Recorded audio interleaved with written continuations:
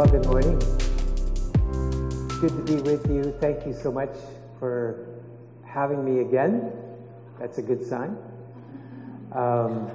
We've enjoyed connecting with you through the week, or through the year, since our meeting last summer. Particularly have enjoyed just some of the reconciliation gatherings we've had with Sini. I want to honor Sini Carlick, who's with us here today. I've asked her to bear witness to my story of reconciliation, and of course she has been so much a part of that journey, and she's a beloved prayer elder in our church. And of course my wife Kathleen is here. We also have Matthias Alfeg. He's a pastor in Switzerland, and he's on a 3-month sabbatical and staying with us in our home. So we're grateful also to just acknowledge that the Creator has given this traditional territory to the Musqueam, the Tsleil-Waututh, and the Squamish Coast Salish people, and we're grateful to be on the land together today. I think it'd be good to begin with I'm going to tell a story, one story. Of course, there's many stories for reconciliation, but at the same time, there's one story of reconciliation.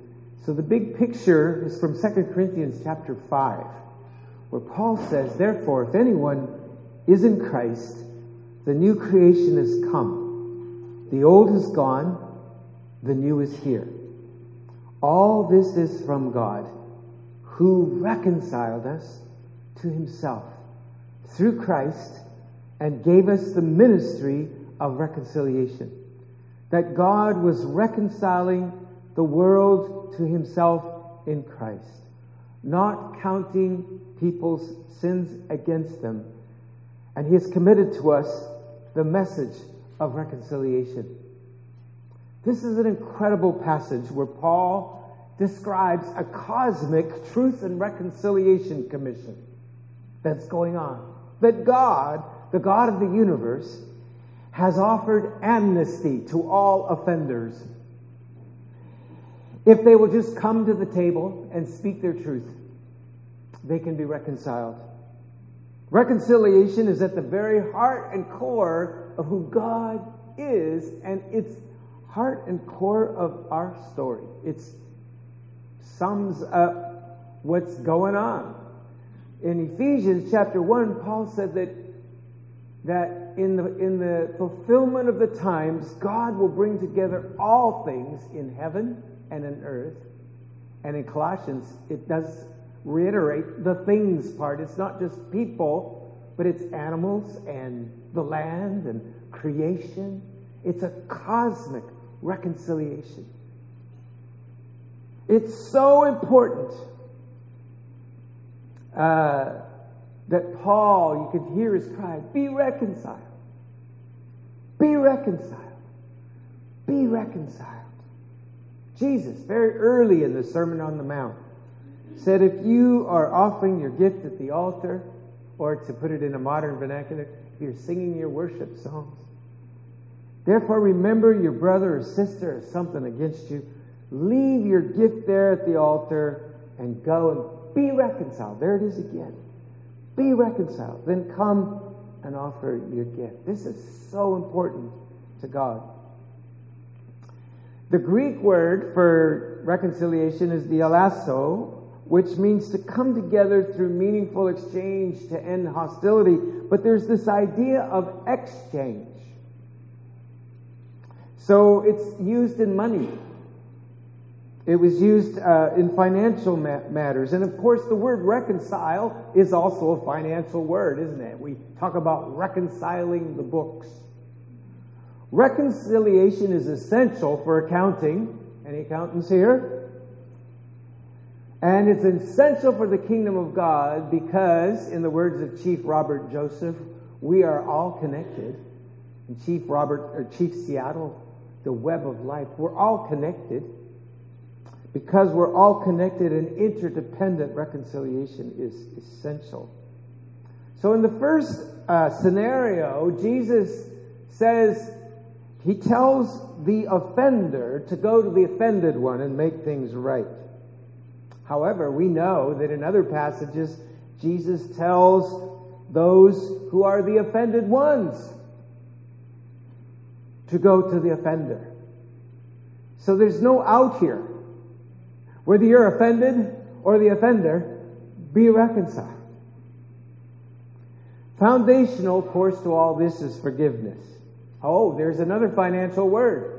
I think you heard about the Sermon on the Mount last week or so, where Jesus says, and forgive us our debts. So reconciliation is, it's a financial word, implication there.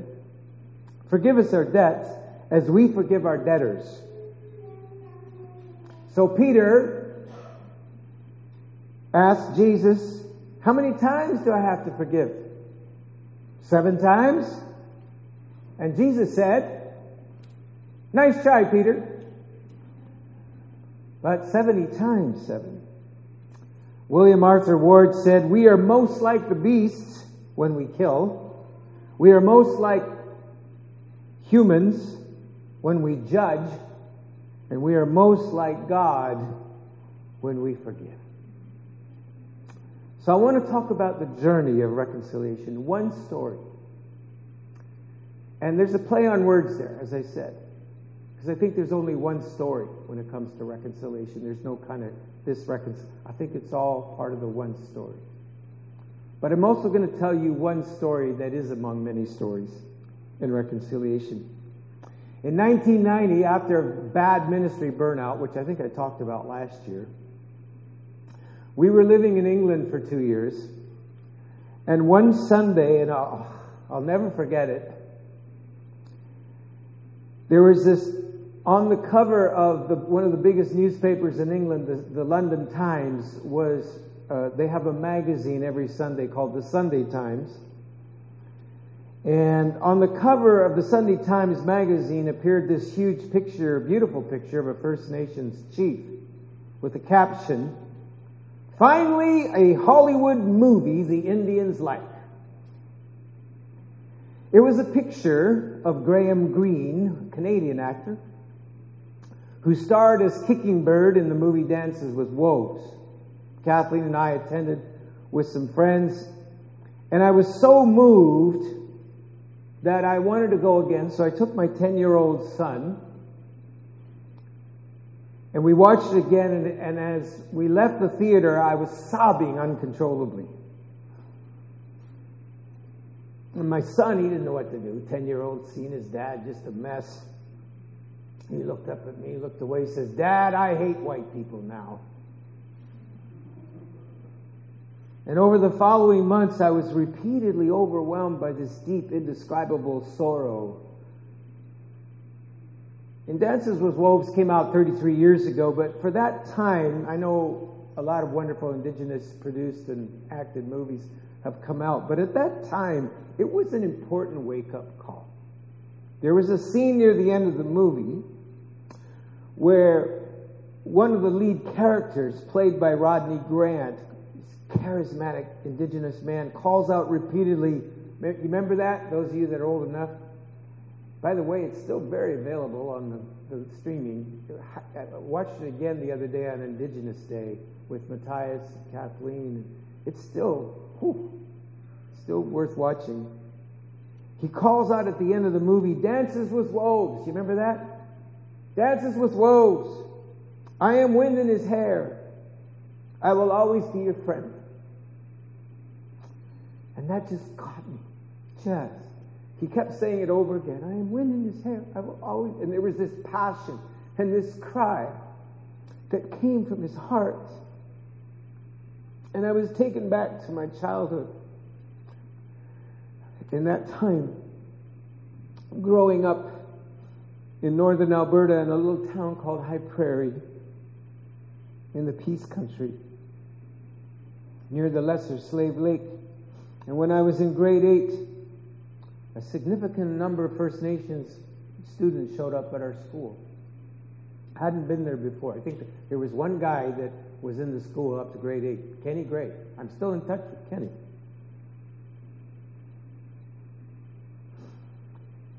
And I thought they'd just moved across town from a Catholic school, which was true for about a year. And a number of the boys, including a guy named Steve, joined the basketball team that I played on, and we became good friends with a good level of camaraderie and trust over the next 3 or 4 years. But I noticed something was wrong. Couldn't put my finger on it, except that every Monday it seemed like Steve and all his friends would come in hungover from partying and fighting, drinking all weekend.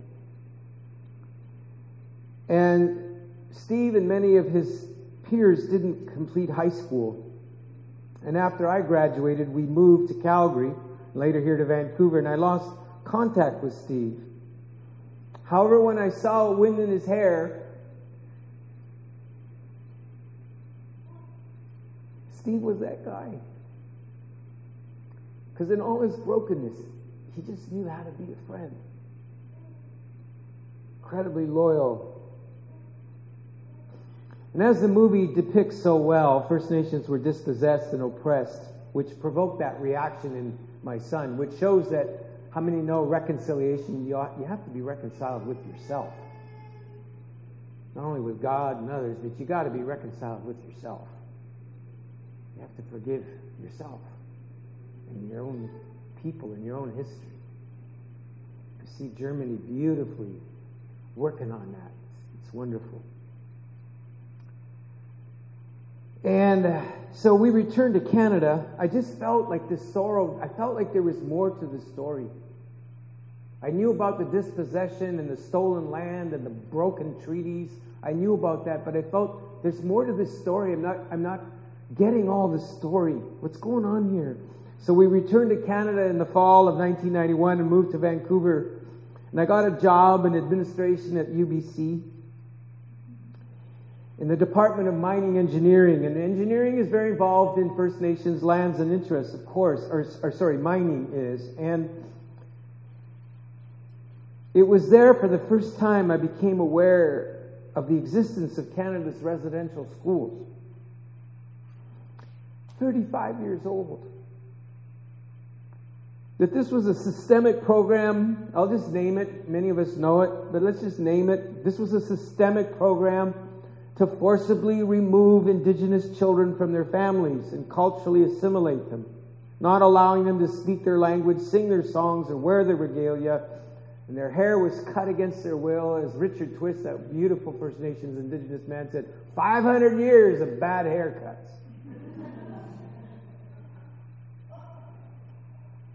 Furthermore, there was systemic and widespread physical, mental, and sexual abuse.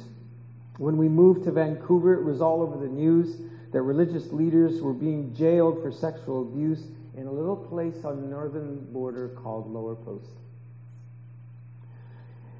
I was later to find out that there were 2 residential schools within 30 minutes of where I grew up. In High Prairie. 30 minutes. I was later to find out that all my friends had gone there. And they were only in grade 7 when they got out. But the damage had already been done. Steve went there. And it was devastating for me, as a white, non-native Canadian, to discover that we had inflicted this kind of suffering on generations of First Nations children and their families, and worse, that so much, this is what really hurt me, so much of this had been done in the name of the Christian God, with the cooperation of Christian churches, Roman Catholic, Anglican, United, and others.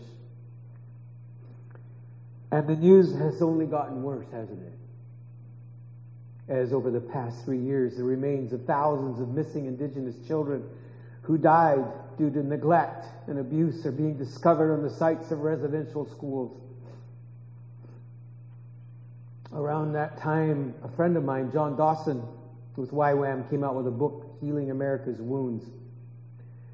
And I became aware of this open wound in our land, this need to be reconciled for healing.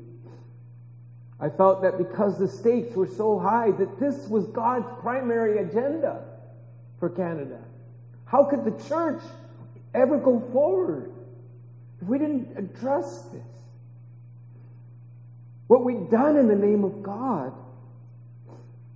And I felt grace, that we were being invited, in spite of all the damage, to partner with God in God's work of reconciliation. This is God's work, my friends, not ours.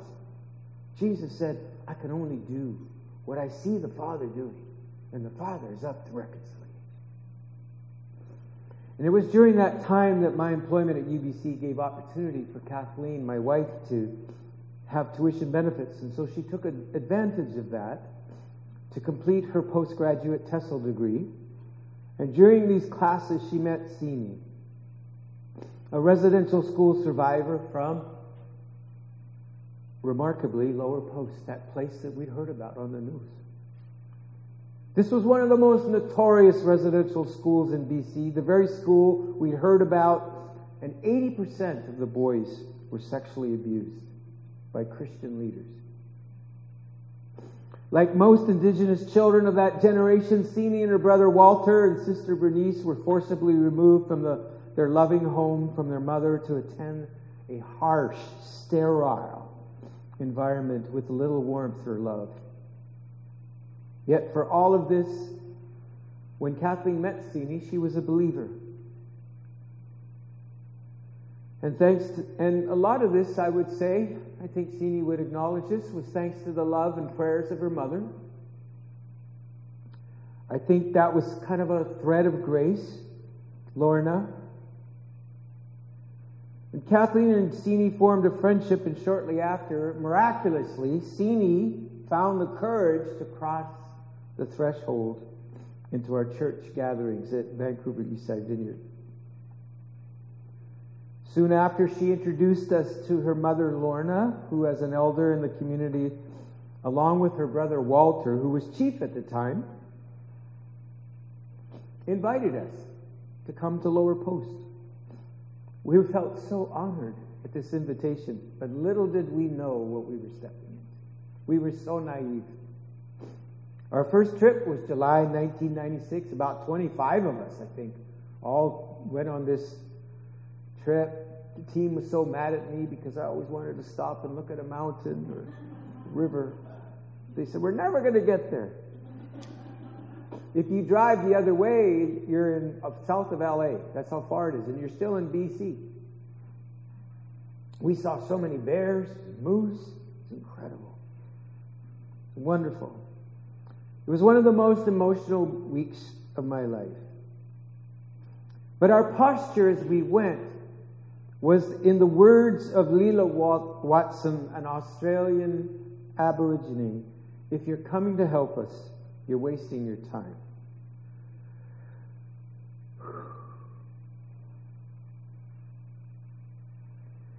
But if you believe your healing is bound up with ours, come, let us work together. That's kind of how we felt about that invitation. That's kind of the posture that we came with, but we heard as well. Because in spite of the devastation that we saw that first visit in Lower Post, and it was everywhere, just like I saw in Sucker Creek and Gift Lake and Atikamekw and the towns around High Prairie, Alberta, just violence and alcohol. In spite of that devastation, we saw very quickly that we were the broken ones because we had caused this devastation.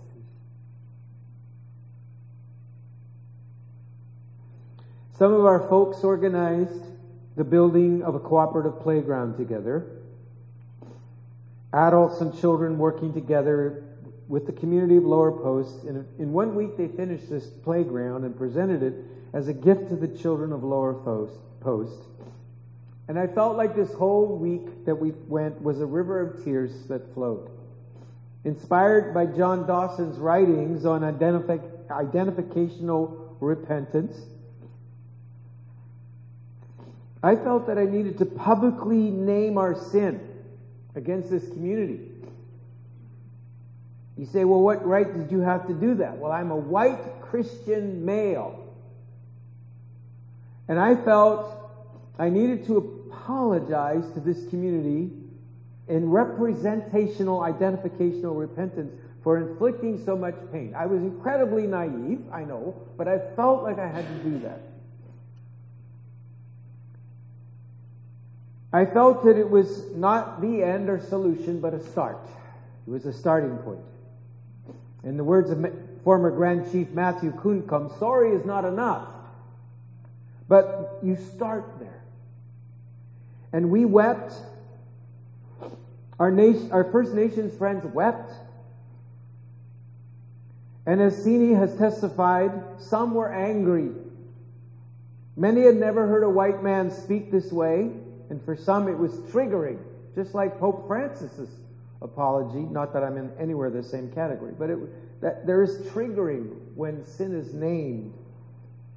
And they literally ran out of the room when I gave my confession in this public gathering. In many ways, we found out that there was a long journey ahead of us at that point, and we made many mistakes, but it was one of the most significant weeks of my life. Friendships were formed that last to this day. We had bonfires. We played baseball at midnight because of the midnight sun. We learned indigenous songs and dances, welcome dances, the Ulukun dance. We ate bannock and moose meat. There was even prophecies. We're vineyard. We prophesied. There was prophesied that there would be plenty of moose and bannock at the marriage supper of the Lamb. Many of the community asked to be baptized or rebaptized in the Liard River. I think it's incredible. In fact, the current chief was one of those. It was one of those most significant weeks of my life. But reconciliation, as we know, is not a one-time event. It's a journey. It's a process. And it's a long obedience in the same direction.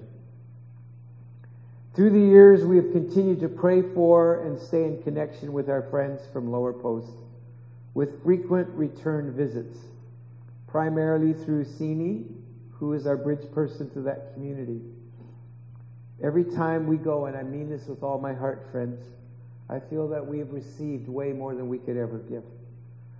That something is healed in me every time I go. I feel like there's a missing piece that's put back in. Something to do with connection and community and connection to the land and just being present and being loved for who you are. One defining moment for me that year was a few years ago, and we arrived in Lower Post and everybody was gone. That was bad planning. But they like to go on the land in the summer, and we heard that everybody had gone off to a culture camp called Blue River. It was about 2-3 hours away. So, we've learned to be flexible when we go to Lower Post. And this camp at Blue River, it was on the site of an ancient village that had been wiped out by smallpox. They'd rebuilt it, restored it. It was just a beautiful place, one of your favorite places, Sini. So changing all our plans, canceled our meetings, canceled our program. We jumped in our vans and headed over to the camp and met all these kids and adults and elders. And we just joined in the camp. We played, our youth were introduced to stick gambling by the other youth. They played this game, and we made bannock over open fire, and we're taken on boat rides down the river. And we had a short gathering of singing and gave a message. And at the end, it was really funny. I was really interrupted in my sermon because somebody yelled from outside, "Bannock's ready!" and everybody took off. I didn't have a crowd anymore. But bannock, I'll tell you, if bannock is freshly made over the fire, my sermons have no competition with that. But there was this man looking at me in his 50s, very intently looking at me. His name, and he came up and he had a hook, like a hook for an arm. He had no arm, just a hook. like a pirate. And he'd had a hunting accident, and he came up to me. It's just one of the most formative moments. It just so defines our journey. He said, "Hi, Gordie. My name is Billy George."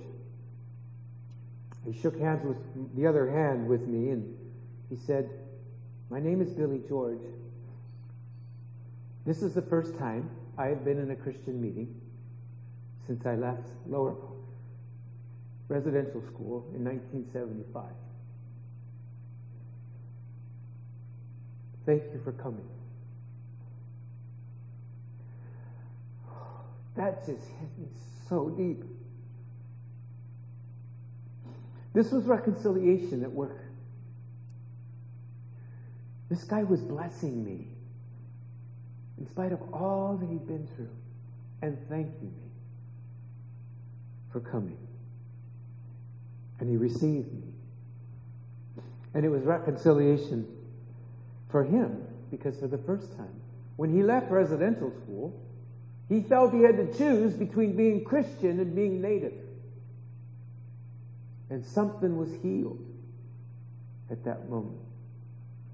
Many times we struggle as to what to do next, because we don't want to meddle and make the mistakes of the past. We've just tried to be a listening presence, and we're so proud of the people of Lower Post and the way that that community has sought healing and worked on rebuilding and speaking their truth.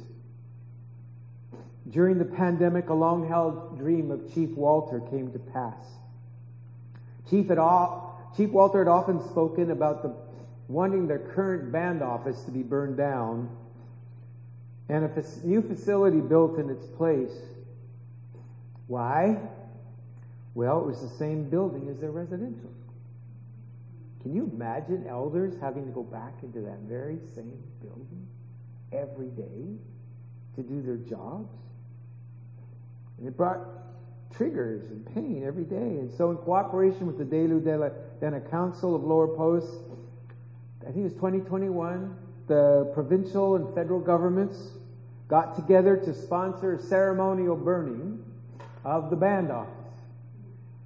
And we sent Sini up there to bear witness to that very powerful time in 2021, and construction has now begun on a beautiful new cultural and community center. It's going to just be multi-purpose, youth, art, business, everything. A few months after the burning ceremony, I heard that there was an Indigenous delegation from Canada, and I'd read Wab Kinu's book, that book about his father. His father was a practicing Roman Catholic and had died and never heard the Pope's apology, and longed to see that. And I took that on. And I was so excited to hear that there was an Indigenous delegation. Many of you will remember that in 2008, the Stephen Harper government, with the cooperation of all the other political parties in Canada, made an official apology to Canada's First Nation, the Inuit and Métis people for the residential schools. And out of that apology, a healing fund was established, and Indigenous leaders initiated the Canadian Truth and Reconciliation Commission based on the South African model initiated by Desmond Tutu and Nelson Mandela. And they did this to avoid the bloodshed and revenge that other countries had suffered with independence. And they offered amnesty to all the perpetrators if they were willing to come face to face with their victims and hear their stories and how their actions had caused pain. It was hard, it was painful, but it brought healing. And in the opinion of many, it saved South Africa from a bloodbath. And Canada should be familiar with the contents of our own Truth and Reconciliation Commission that are available in our final reports, in our libraries, online. You can find it everywhere. And there are 94 calls to action for reconciliation. And actions 58 to 61 are specifically addressed to the church, and we should memorize those. By the way, between Sini and me and us here at Reality, 2 of those actions have been fulfilled this year. It's not just a one-time thing, but we've been living it out. It's from this call to action, 58, CTA 58 was a call for the Pope to apologize for the role of the Roman Catholic Church and to do so on Canadian soil. Such apologies had come from the United Church, the Anglican Church, but none from the Catholic Church, the largest operator of residential schools. The Indigenous delegation was organized by the Assembly of First Nations, and when I heard about it, I felt strongly that Sini needed to be on that delegation just because of her story, but also the Lower Post Residential School was run by the Roman Catholic Church.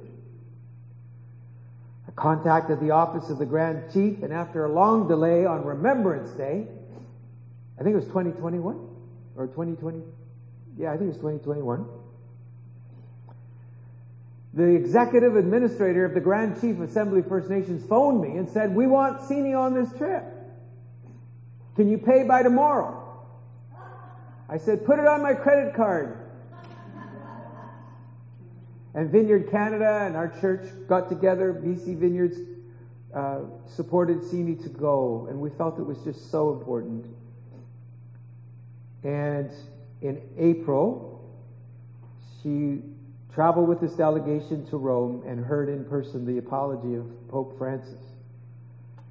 And then 3 months later, he came to Canada and gave that same apology in 3 locations: Edmonton, Quebec City, Iqaluit, Nunavut, representing First Nations, Métis, and Inuit peoples. We know it triggered a lot of pain and reaction, and there's much work to be done. But in the words of Chief Robert Joseph in his classic book, Numwayat, which I highly recommend, the apology mattered. It was a call, and it's only beginning, but it mattered. So reconciliation, let me wrap this up, is a journey out of the narrative of colonialism. Where are we now? What's the lay of the land for us as the church? It's a journey out of the narrative of colonialism into the narrative of partnership. Etched in the indigenous mind and consciousness is the concept of partnership or sharing the land. An example is the Two-Row Wampum Treaty made between the Mohawk nations and arriving Europeans based on a beaded belt, which represented one river. So the white beads represent the river. Those 2 colored beads, rows, represent 2 vessels. And basically the treaty says this: we will not be like father and son, but like brothers. Our treaty symbolized 2 paths or 2 vessels traveling down the same river together. One a birch bark canoe, which will be for the Indian people, their laws, their customs, and their ways. The other, a ship, will be for the white people and their laws, their customs, and their ways. We shall each travel the river together. The river is Turtle Island. It's the land, right? We will travel together side by side, but in our own boat. Neither of us will make compulsory laws nor interfere in the internal affairs of the other. Neither of us will try to steer the other's vessel. Whereas the narrative of colonialism was informed by the doctrine of discovery. As you see on this slide, the doctrine of discovery, or the terra nullius, which means empty lands, right? So the whole idea was Pope Nicholas V started this in the 15th century, and it justified the colonization, subjugation, and conquest of indigenous peoples in Africa, Asia, and the Americas. It was based on this misinformed idea of empty lands. As indigenous theologian Mark Charles says, how many know you can't discover something that's already occupied? If you don't believe that, leave out your smartphone and I'll come and discover it for you. This was renounced, of course, by the church within a century, but the damage had been done. Recently, Pope Francis, in fact, it was March 2023. March 23, Francis again reiterated, this is renounced and rescinded. It was manipulated by political and colonial powers. It was never a doctrine of the church. So this doctrine is damaging because it shapes our understanding and laws and mindset, particularly for those of us who are settlers. How we think. And we need to decolonize that. That's what repentance, I think, looks like, is to change your way of thinking. One of the things that was most damaging by the doctrine of discovery and colonialism was the emergence of the Indian Act. The Indian Act shaped a lot of policy. And this is from the website of Indigenous Relations. Highly recommend that website, by the way. And you can see where these are markers that we look for in our journey of reconciliation. Right now there's inequity in all of those areas. Deaths of children and youth, whether accidental or otherwise. Inadequate housing. Higher rates of suicide. Lower levels of education.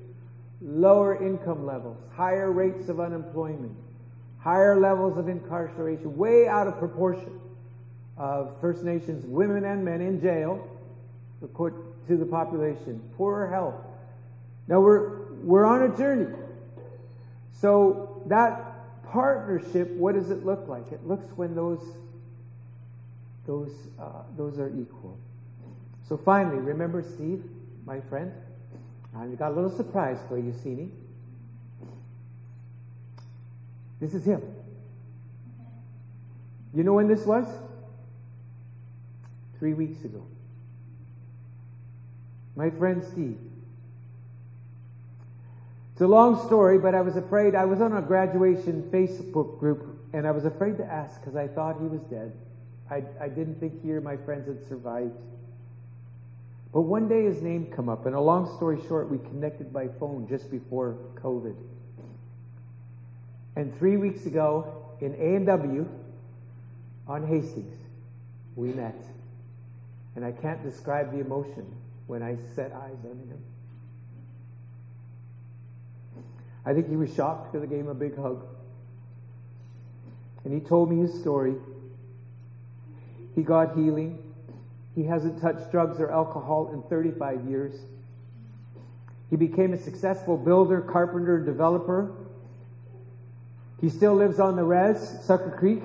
He has 5 beautiful children. One of them is a daughter who's a neighbor of mine. She's a model. She was runner-up in Canada's Next Top Model. And she's an actress in the city. She's a spokesperson for Indigenous people across Canada.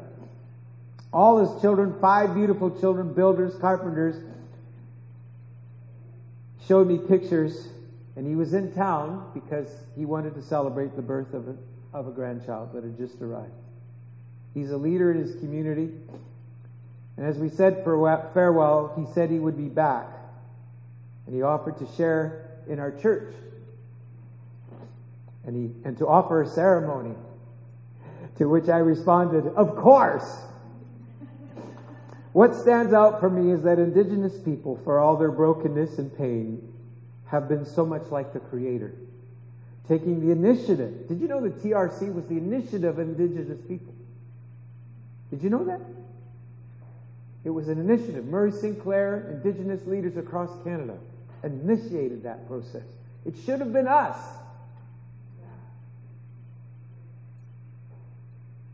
But like the Creator, the one who was brutalized on the cross, God came. God was in Christ, reconciling the world to himself, even though we'd offended him and brutalized him and abused him and rejected him. God took the initiative, even though they were the offended ones, offering forgiveness. Sini, who I asked to bear witness to my words today, has modeled this over and over again in our lives. Like Joseph's brothers, whose reconciliation was initiated by the one they had so abused, we are being given an opportunity for a new beginning that will bless all of us. So where do you need reconciliation? Given that reconciliation is God's work, where do you see God already at work? Remember, this is a partnership. I'd like you to just reflect on that for a minute. Where do you see God at work in your life? Remember, this isn't something we can initiate or start. God's doing it. What is the Father doing? And what is the current invitation for you to partner with God in God's work? This may be, there's an individual call, sometimes there's a communal call. We're going to partake of communion in a minute. And it's all about reconciliation. It's all about this invitation. But before we go into communion, I wanted Sini to just give a brief witness to this story. And she shared, as she got in the car today to come, she shared a little illustration, a picture that she had that I think so encourages all of us. It was encouraging to us, but I think it's encouraging for you too. So Sini, could you come? And you can use this mic over here.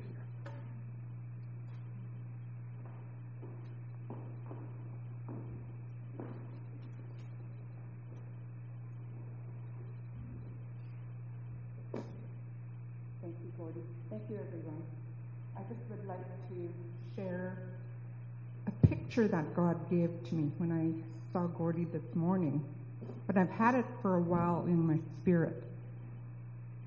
Now, when we decided to go to Lower Post, my husband had just passed away, and my niece was killed. As the very week we were planning to leave for Lower Post, my niece was killed.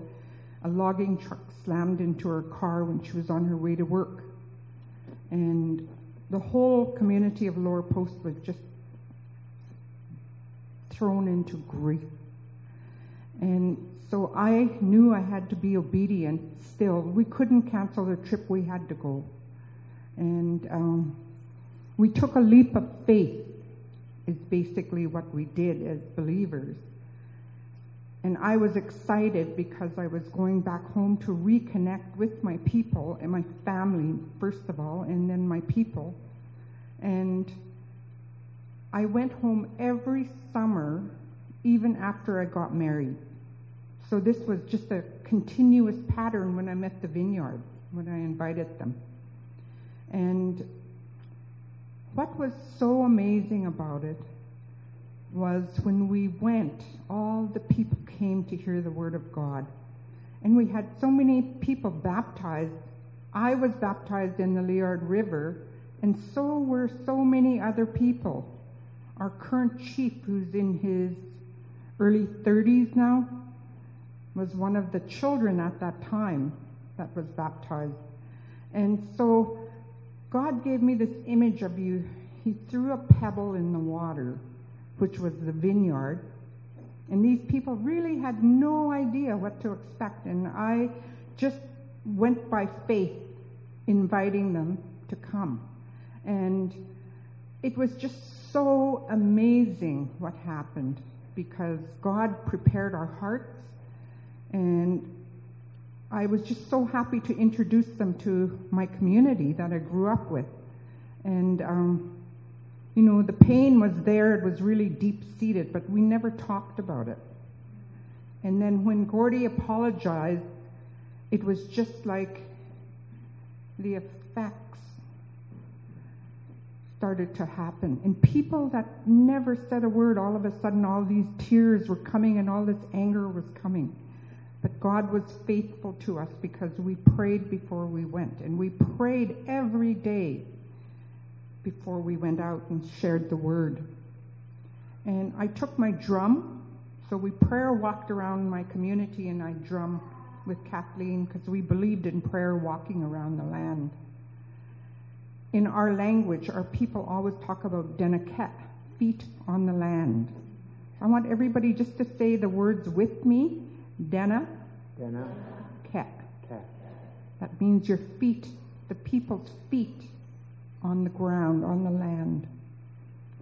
And what was so beautiful about it is God opened doors through faith from that ripple effect. Every community was touched by the visit from the vineyard.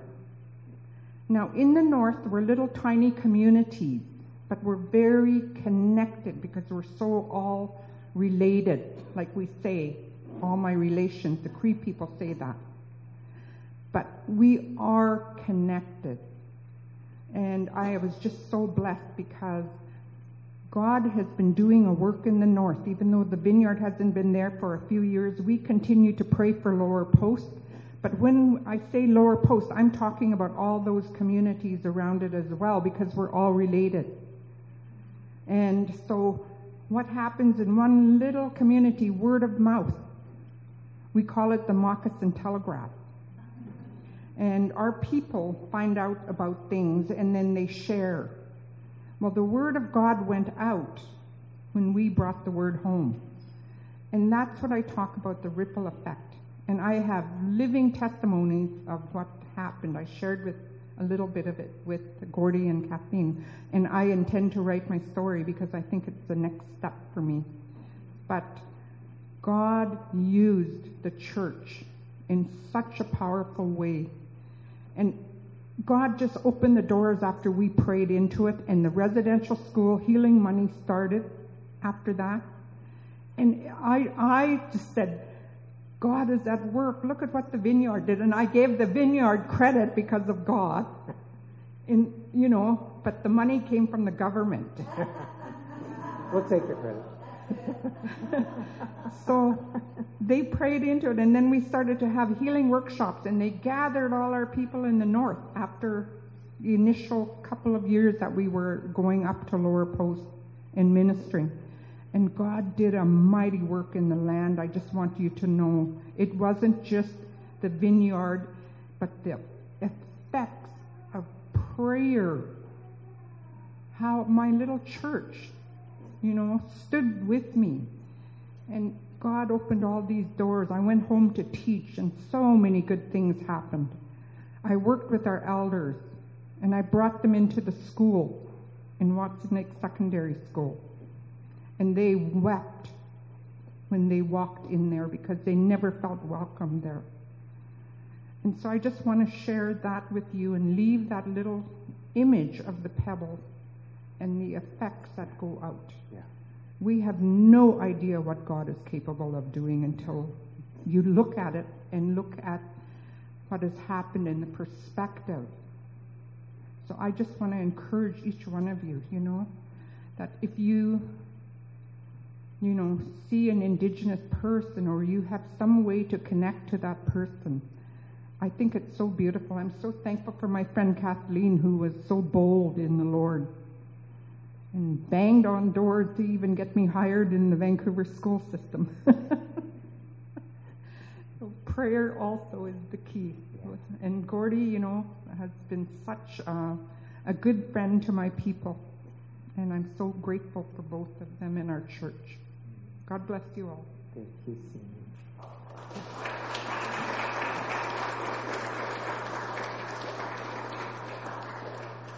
So, I will leave you with that little prophetic encouragement. Think of that pebble, think of the ripples, and just know that your life matters. And your partnership in reconciliation, no matter how big or small it may seem to be, it matters. Thank you. God bless you.